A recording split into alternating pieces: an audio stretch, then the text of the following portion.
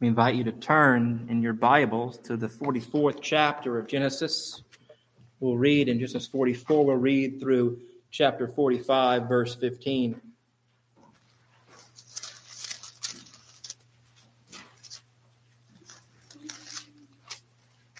Again, as with many chapters in Genesis, it'll be a bit of a lengthy reading, but I think it'll be a bit of an entertaining reading. May be familiar to you, but I would encourage you nonetheless to listen.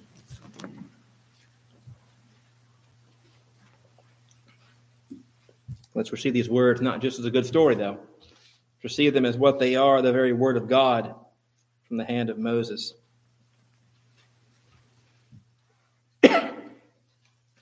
You'll recall where we've been. Joseph, his brothers, they're back together in one sense. They don't know it's Joseph, though. 20 years ago, they put him in a pit. They sold him to slavery. Now he's the head honcho of Egypt, basically. And he's just re-met his youngest brother, Benjamin. He's been weeping a lot. He's been overcome. But he hasn't yet told them who he is. Now we get the big reveal this morning. We begin in verse 1 of chapter 44. We read this. Then Joseph commanded the steward of his house, fill the men's sacks with food as much as they can carry, and put each man's money in the mouth of his sack, and put my cup, the silver cup, in the mouth of the sack of the youngest with his money for the grain. And he did as Joseph told him. As soon as the morning was light, the men were sent away with their donkeys. They had gone only a short distance from the city. Now Joseph said to his steward, "Up, follow after the men. And when you overtake them, say to them, 'Why have you repaid evil for good? Is it not from this that my Lord drinks, and by this that he practices divination? You've done evil in doing this.' When he overtook them, he spoke to them these words. They said to him, 'Why does my Lord speak such words as these? Far be it from your servants to do such a thing. Look, the money that we found in the mouth of our sacks we brought back to you from the land of Canaan. How then can we steal silver or gold from your Lord's house? Whichever of your servants is found with it shall die, and we will also be my Lord's servants.' The steward said, 'Let it be as you say. He who is found with it shall be my servant, the rest of you shall be innocent.' Then each man quickly lowered his sack to the ground, and each man opened his sack, and he searched, beginning with the eldest and ending with the youngest. And the cup was found in Benjamin's sack. Then they tore their clothes, and every man loaded his donkey, and they returned to the city. When Judah and his brothers came to Joseph's house, he was still there. They fell before him to the ground. Joseph said to them, 'What deed is this that you have done? Do you not know that a man like me can indeed practice divination?' And Judah said, 'What shall we say to my Lord? What shall we speak, or how can we clear ourselves? God hath found out the guilt of your servants. Look, we're my Lord's servants, both we and he also, in whose hand the cup has been found.' But Judah said, 'Far be it from me that I should do so. Only the man in whose hand the cup was found shall be my servant. But as for you, go up in peace to your father.' Then Judah went up to Joseph and said, 'O my Lord, please let your servant speak a word in my Lord's ears, and let not your anger burn against your servant, for you're like Pharaoh himself.' My Lord asked his servant, saying, 'Have you a father or a brother?' We said to my Lord, 'We have a father, an old man, and a young brother, the child of his old age. His brother's dead, and he alone is left of his mother's children, and his father loves him.' Then you said to my servants, 'Bring him down to me, that I may set my eyes on him.' We said to my Lord, 'The boy cannot leave his father, for if he should leave his father would die.' Then you said to your servants, 'Unless your youngest brother comes down with you, you shall not see my face again.' When we went back to your servant, my father, we told him the words of our Lord. And when our father said, 'Go again, buy us a little food,' we said, 'We cannot go down. If our youngest brother goes with us, then we'll go down, for we cannot see the man's face unless our youngest brother is with us.' Then your servant, my father, said to us, 'You know that my wife bore me 2 sons. One left me, and I said, surely he's been torn to pieces. I've never seen him since. If you take this one also from me, and harm happens to him, you will bring down my gray hairs and evil to Sheol. Now therefore, as soon as I come to your servant my father, and the boy's not with us, then as his life is bound up in the boy's life, As soon as he sees that the boy is not with us, he'll die. And your servants will bring down the gray hairs of your servant, our father, with sorrow to Sheol. For your servant became a pledge of safety for the boy to my father, saying, if I do not bring him back to you, then I shall bear the blame before my father all my life. Now, therefore, please let your servant remain instead of the boy as a servant to my Lord, and let the boy go back with his brothers. For how can I go back to my father if the boy is not with me? I fear to see the evil that would find my father. Then Joseph could not control himself before all those who stood by him. He cried, make everyone go out from me.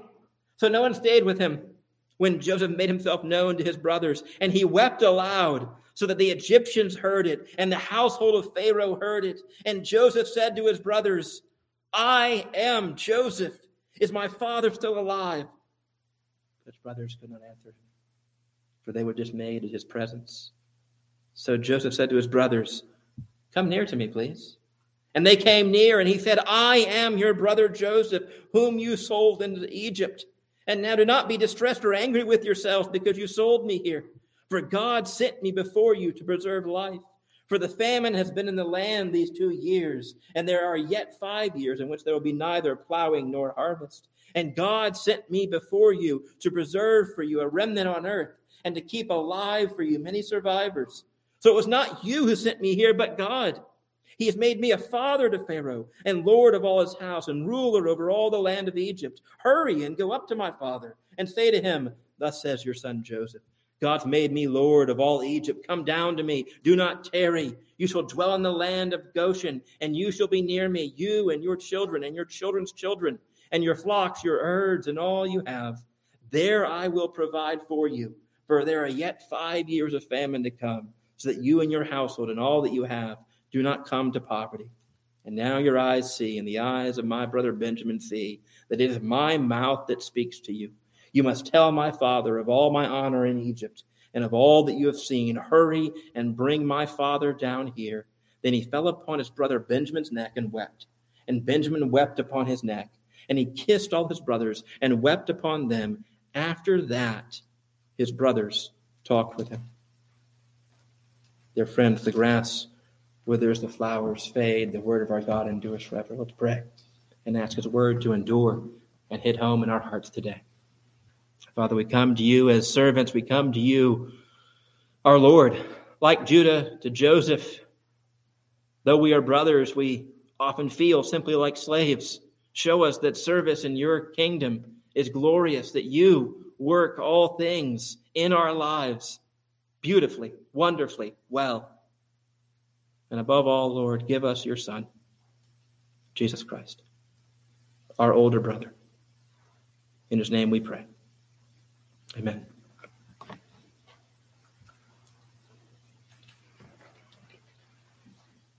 I think I probably was too young the first time I saw the movie Braveheart. It's not really a movie fit for a young child, generally. But I think it is, nonetheless, one of those movies that the men's groups in the churches I grew up in always like to watch. Braveheart or Tombstone or movies like that. They all have one thing in common, those kind of guys' movies. I can always pick them out. Always one thing in common. Vengeance. Revenge. How many of us love watching movies about revenge? It's the Liam Neeson movie. Right? Somebody gets taken and you enact revenge. And you see the good guy get payback. And at the end, if the bloodlust is not satisfied, if vengeance is not taken, you feel upset. You feel disappointed. Something is wrong. And here we have a payback story. Here we have what could be a revenge story. Here we have a story of possible vengeance. And yet, what's amazing in this story of a reunion of brothers after 20 years, instead of paying back his brothers, Joseph shows us a better way. The big reveal here, of course, in one sense, is what Joseph says in chapter 45, verse 3. He says these words, I am Joseph. I mean, that's the big reveal. That's what you've been waiting for weeks and weeks and weeks.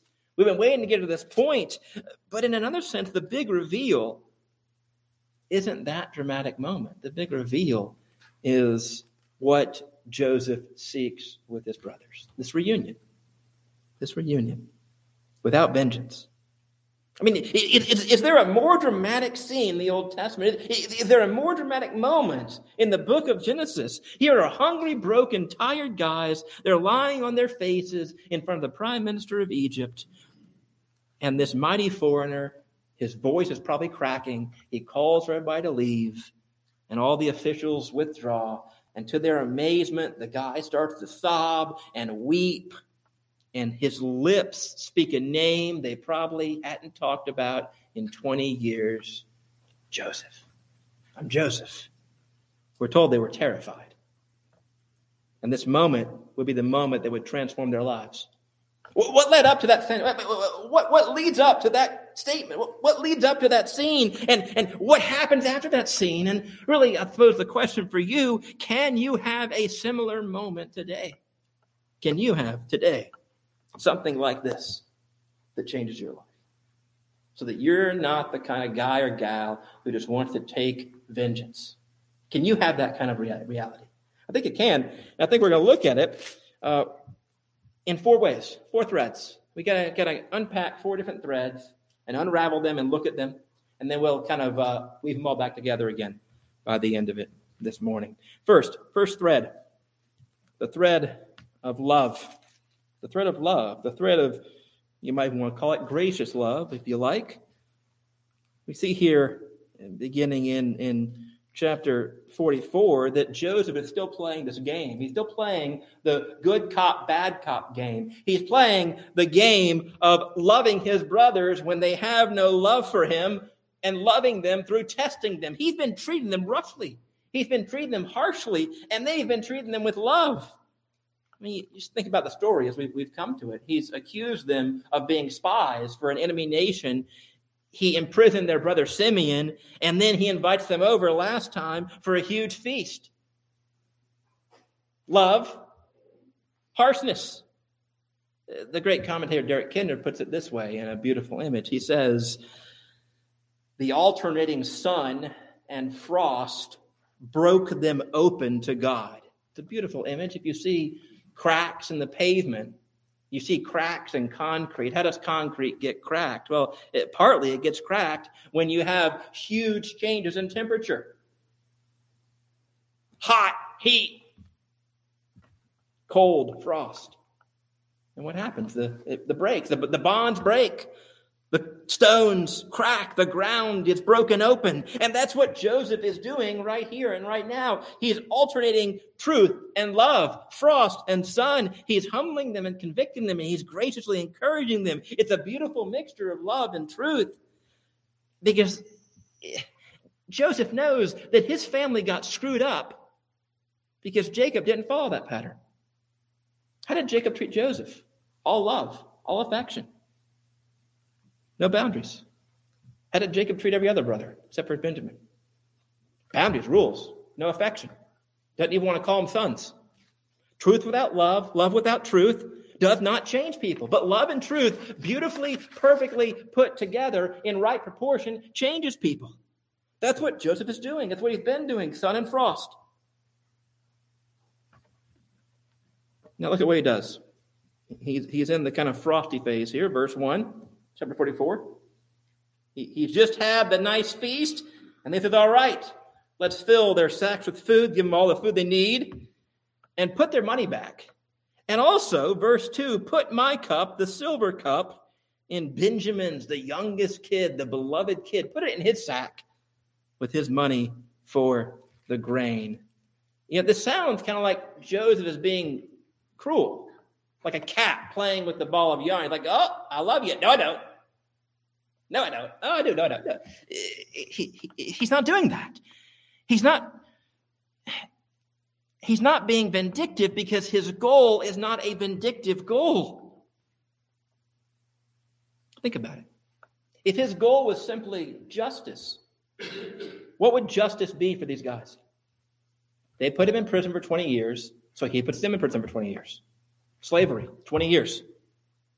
In other words, his goal, if his goal was justice, the first time they met, he would have said, hey guys, I'm Joseph. Get them. Guards, take them. Imprison them. And that would have been it. But if his goal was simply love, if his goal was simply forgiveness and affection, if he was simply to pardon them the first time they met, he would say, hey, it's me, Joseph. No worries. Those 20 years, no big deal. Bygones be bygones. But would either of those have changed them? If they had been thrown in prison, would that have changed them for 20? No, it wouldn't have changed them. If he had just said, hey, no big deal, would that have changed them? No. But what Joseph is doing here, he's alternating the frost and the sun, the love, the truth and the love. And so this morning we read that he says to his steward, hey, go chase them and then accuse them of taking my cup. He's accused them of stealing his silver cup, his divination cup. Now let me do a little side note here on the whole divination thing. Some people ask, did Joseph actually practice divination? I thought he was a Christian. I thought he was a godly man. Well, look at how he talks about it. Look at how he talks about it.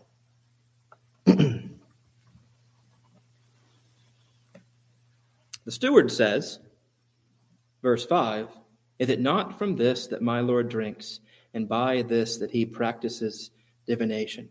But then what does Joseph say? Verse 15, do you not know that a man like me can indeed practice divination?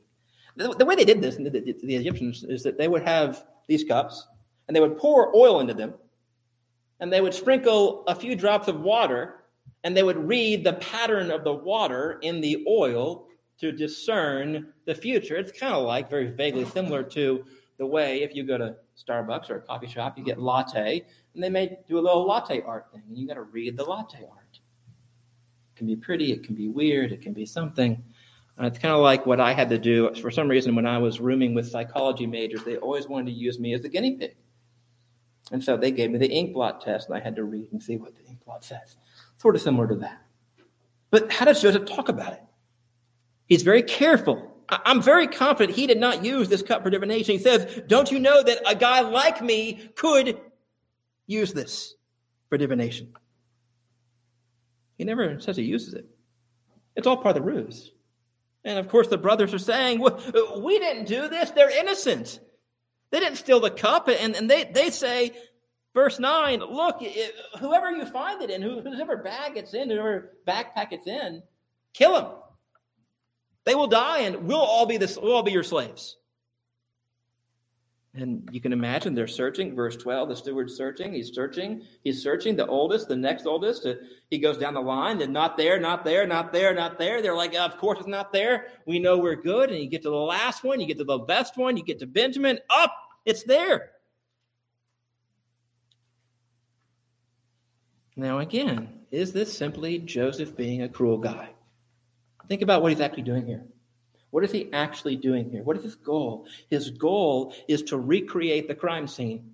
His goal is to recreate the situation of his own betrayal 20 years ago.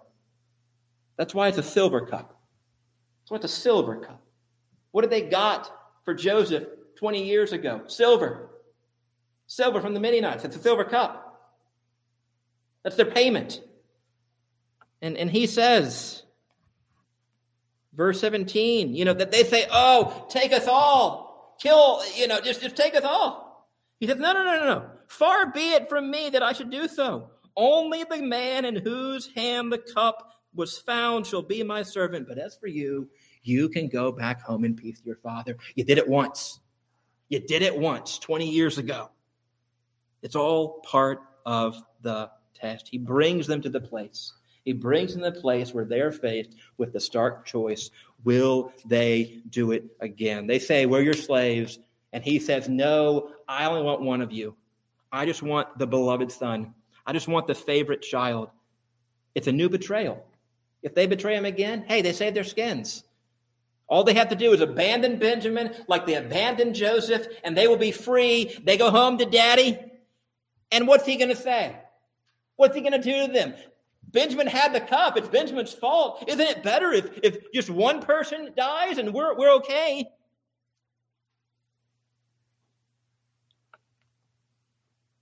Why not abandon the next son of Rachel? Why not go back in freedom to their father in peace? They have the chance to stick it to him again. And so Joseph here is testing them. He is saying, have you changed? Has anything changed about these? We know he's not just being a cruel, sadistic cat playing with them because of what he always keeps on having to do. He keeps on weeping. He keeps on crying. He keeps on having to go to his powder room and powder his nose and wipe away the tears. He keeps on having to excuse himself and say, I'm sorry. I got to go to the loo. I got to go to the bathroom. I got to wipe off my tears. He keeps on crying because he loves them. He's moved by the sight of his brothers. He's moved by the sight of Benjamin. And he weeps so loudly in chapter 45 that the Egyptians hear. Everybody hears in Pharaoh's household. In spite of appearances, he feels intense love for them. And we'll see that it breaks them open. This love that's true, this truth that's loving, the sun that's frosty, the frost that's sunny. It breaks them open. I mean, haven't you heard people tell you something like this? Hey, I hear you go to church. That's great. I love the Christian stuff. You know, you're saved by grace, and you just keep on doing whatever you want to. And isn't God great? He just forgives you, and you keep on sinning, and he just forgives you. Keep on doing it. No big deal. That's not the God of the Bible. That's not the Joseph of the Bible. It's not the God of the Bible. The God of the Bible absolutely forgives you. He absolutely accepts you. But because he forgives you and because he accepts you, he won't let you be. He won't let you be. God is not the big grandpa in the sky who's a little bit, losing it and says, oh, do whatever you want to.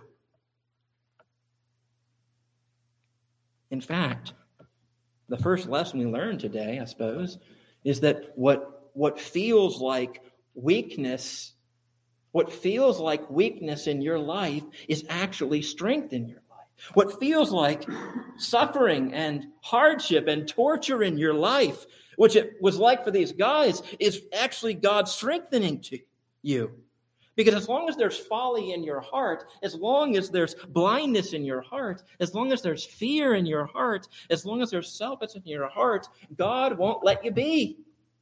Yes, he accepts you. Yes, he forgives you. But he's going to bring the world into you and its brokenness into you. It's going to show you that the brokenness of the world, the sin of the world, matches the fear in your heart. And because he designs you for greatness, because he designed you to be someone who reflects his beautiful image, his holy image, he won't just let you continue in stupidity and blindness. He'll change you with the sun, with the frost, with the truth, with the love. That's what Joseph does. It's what God does. And that's really the second thing that we see here. We see that actually it works. This program of Joseph and alternating good cop, bad cop actually changes these men. He set them up for the scenario, and then verse 18 is really the hinge. They're going to respond. What's the response going to be? It's surprisingly from Judah. Verse 18, then Judah went up to him and said.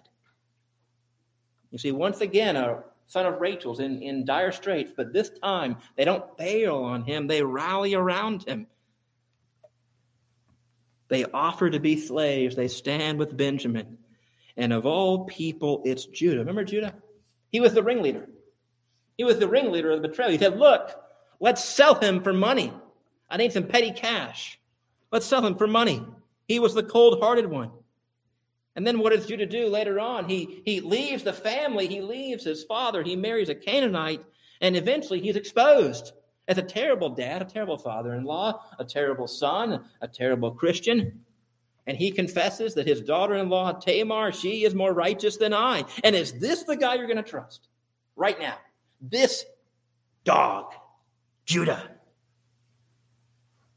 But he steps forward. And he gives the longest speech in the entire book of Genesis. He gives the longest speech.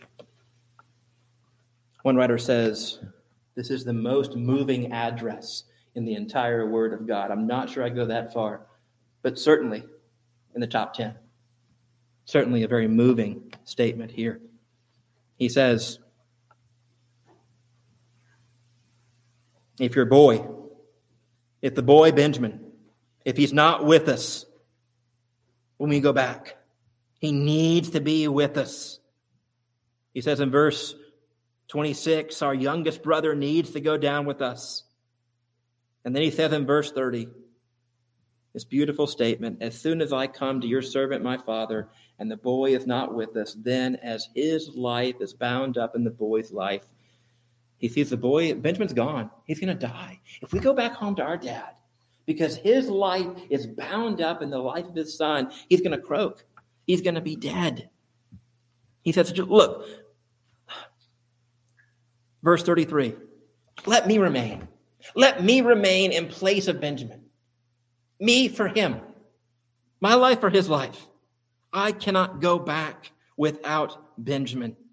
This is why you must let Benjamin go. Do you see what he's saying here? Judah is accepting his father's favoritism of Benjamin.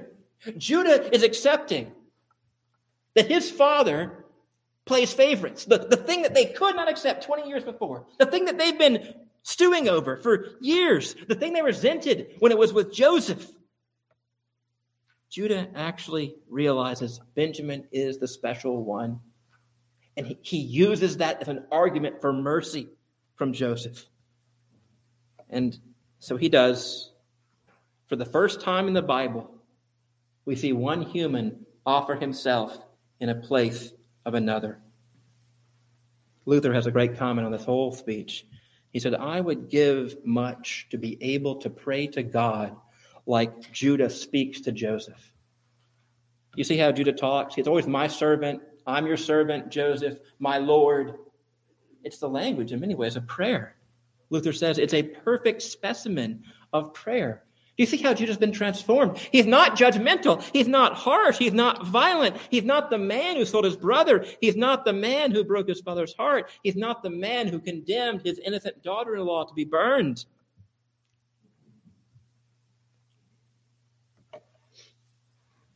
And so what happens after this? Joseph weeps. It's at this point, the third time, like Peter, when the rooster crows. For the third time, Joseph weeps. The dam breaks. And we come back to that moment, don't we? We come back to that great moment. Verse 3, chapter 45, the big reveal. I am Joseph. I mean, if you were the brothers and you see this powerful man sobbing before you, and then he reveals, I'm Joseph, what are you thinking? These guys they've been scared out of their wits. They're jumping at shadows. Their consciences are guilty. And then they hear it's Joseph who's been talking to them. What are they thinking? They think, this is not good. Uh-oh. He's going to kill us. He's going to take revenge. It's going to be William Wallace. Right? Taking revenge. They're scared. And then he says, worst of all, verse 4, come real close to me. That's even more scary.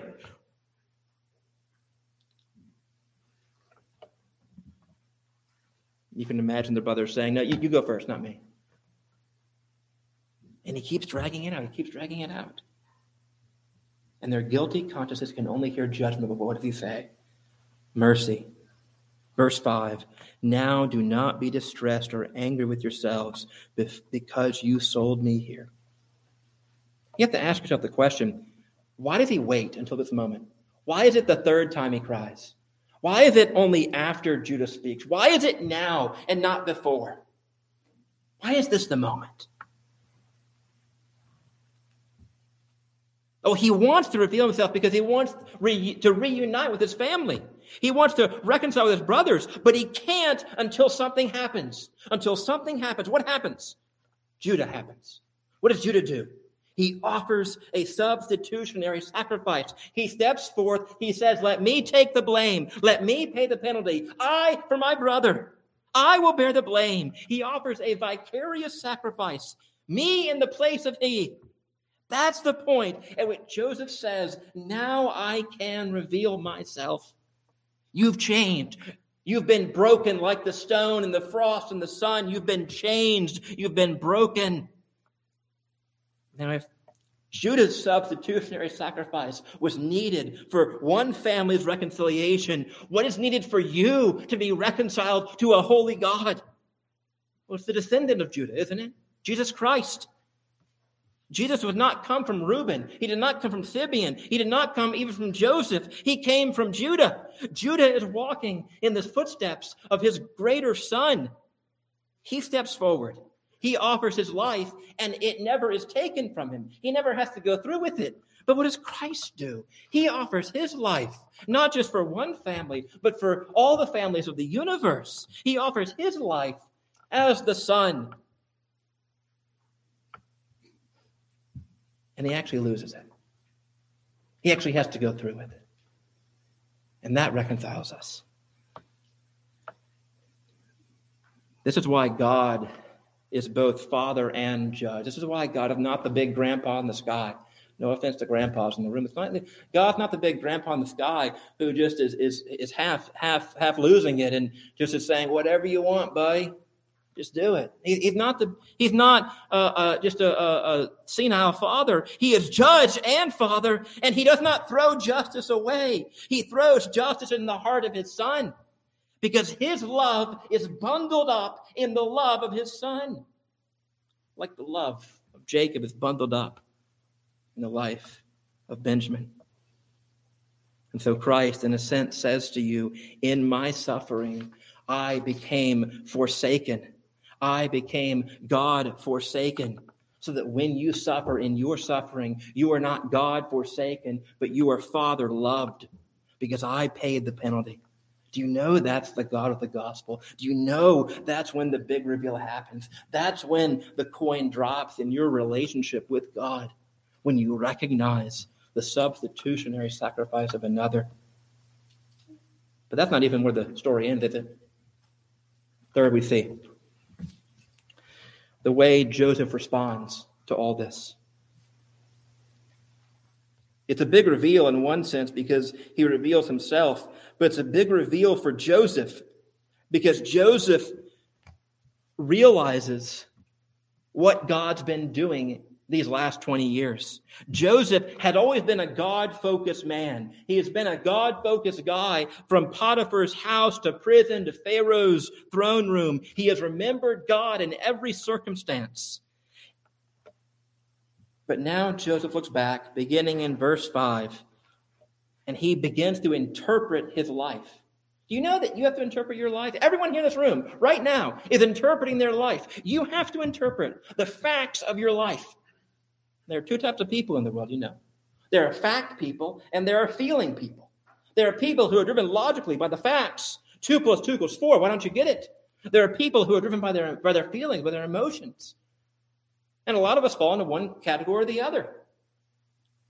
Of course, the Bible says that you're not a fact person or a feeling person. You're a person. You're a person who encounters facts and feelings, and you have to interpret those facts and feelings. You have to put them in a grid. You have to say, what do they all mean? What does it mean that 2 + 2 = 4 if there's a God who makes math and order and all things? And so what does Joseph do? He has to interpret his life. He has to interpret being sold into slavery for 20 years. And how does he interpret it? Does he interpret it as a bitter, cruel joke played on him by a sadistic God? Does he interpret it as random matter in motion? No, he first views his life through the sovereignty of God. Verse 5, don't be angry with me because you sold me here, for God sent me before you. Verse 7, God sent me before you to reserve.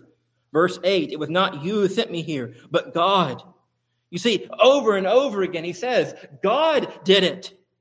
Now, this does not mean that the brothers didn't do it. He says, doesn't he? You sold me. You sold me. God sent me. The text assigns the initiative to God without ignoring the actual evil of the brothers. He recognizes that God has been working. You see how he interprets his life, and the way you need to interpret your life, the way he interprets his life is not starting with the problems. How are you interpreting your week? What do you have on your plate this week?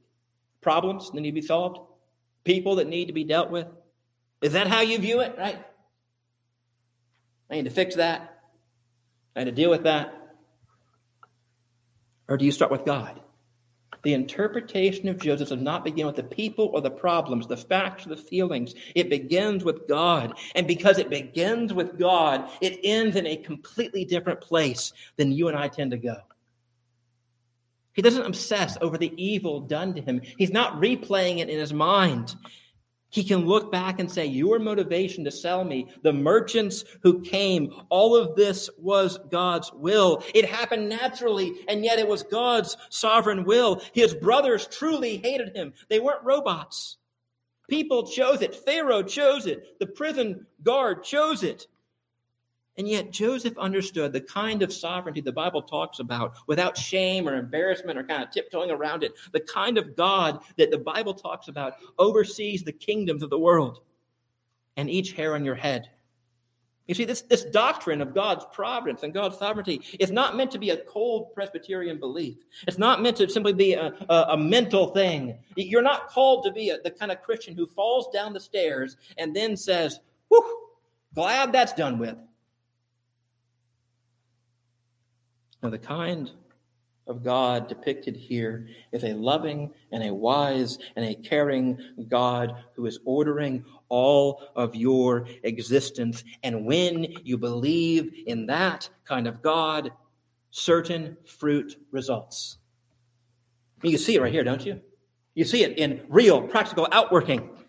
The fruit of Joseph's reunion with people who had sold him into slavery. You see, when other people are mean to you, when evil befalls you, you will have to interpret that one way or another.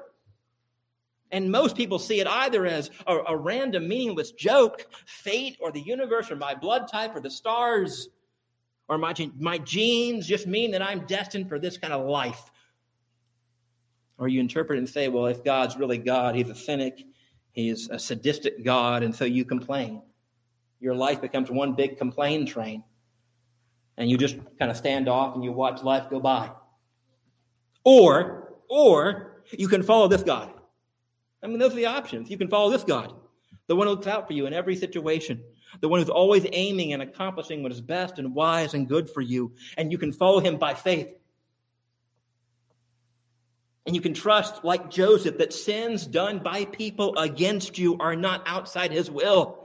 He's not sitting up in heaven crying because he really, really, really wants good for you, but these free agents keep messing things up. A lot of folks believe that. And the world becomes really scary if you believe that, because God is kind of impotent and can't do much. I mean, that's the test for you. And if you want a real test, you can ask yourself this question. Are you holding deep bitterness in your hearts? Are you constantly regretting your actions? Are you saying, if only I'd done that then? That's the fruit of somebody who may say, I believe in a sovereign God, but actually distrust the Father who ordains all things. Or you can be like Joseph, who says, I don't know all the ins and outs, but I know my God. I don't know all the ins and outs, but I know my God. He, verse 8, it was not you who sent me here, but God. He understands providence. So what's that practical fruit? Mercy. He sees behind the sins of his brothers the hand of God. And because he sees the hand of God, he's not soured by resentment. He's not crippled by self-pity.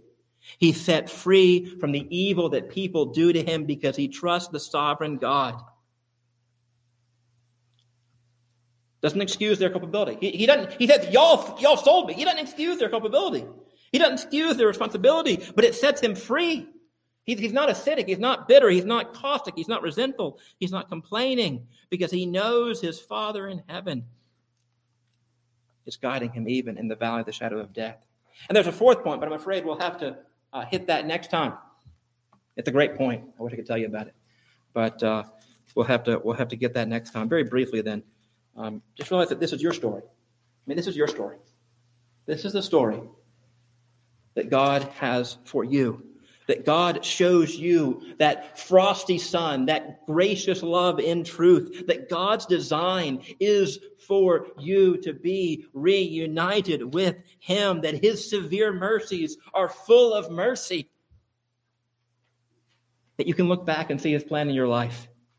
You can discern his wise hand in all things to bring you to the point of salvation. That's possible for anybody today.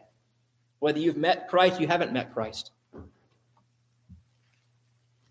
To bear this kind of fruit. Let's pray.